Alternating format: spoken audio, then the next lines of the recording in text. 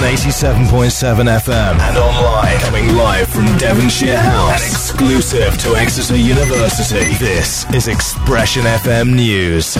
Government proposes a new order against organised crime.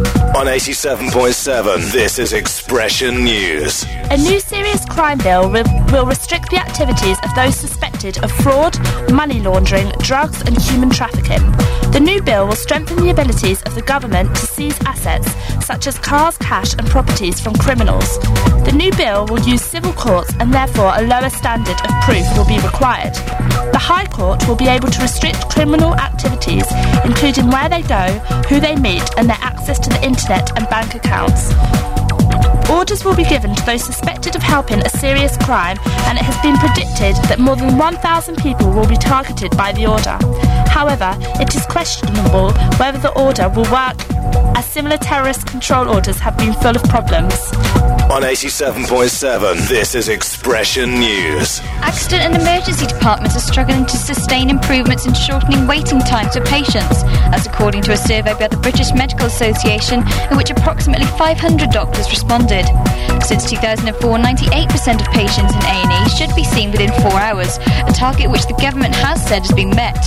However, a third of respondents to the BMA survey reported that data manipulation was being used to meet this target, and that staff were under an incredible amount of pressure to maintain these improvements due to NHS deficits. On 87.7, this is Xpression News. President Bush has defended his decision to send over 20,000 more US troops to Iraq. Speaking in a television interview, he said that if his country doesn't help the Iraqis secure its capital, Baghdad, sectarian violence will spiral out of control there. This news comes after we reported yesterday here on Xpression FM that the UN believes that over 34,000 Iraqis died last year as a result of the violence. On 87.7, this is Xpression News. Although Big Brother had thousands of racism complaints, its third largest audience of the series was reached on Tuesday. 4.5 million viewers watched the popular reality TV show, beating the 3.9 million viewers that tuned in last Tuesday. The TV regulator, Ofcom, has received 14,500 complaints of racism regarding the treatment of Indian star Shilpa Shetty.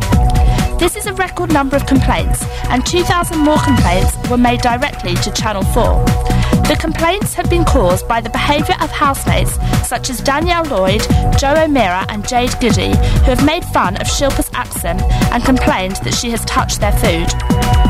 Big Brother has justified broadcasting these events by suggesting that viewers have a right to see an accurate portrayal of the contestants.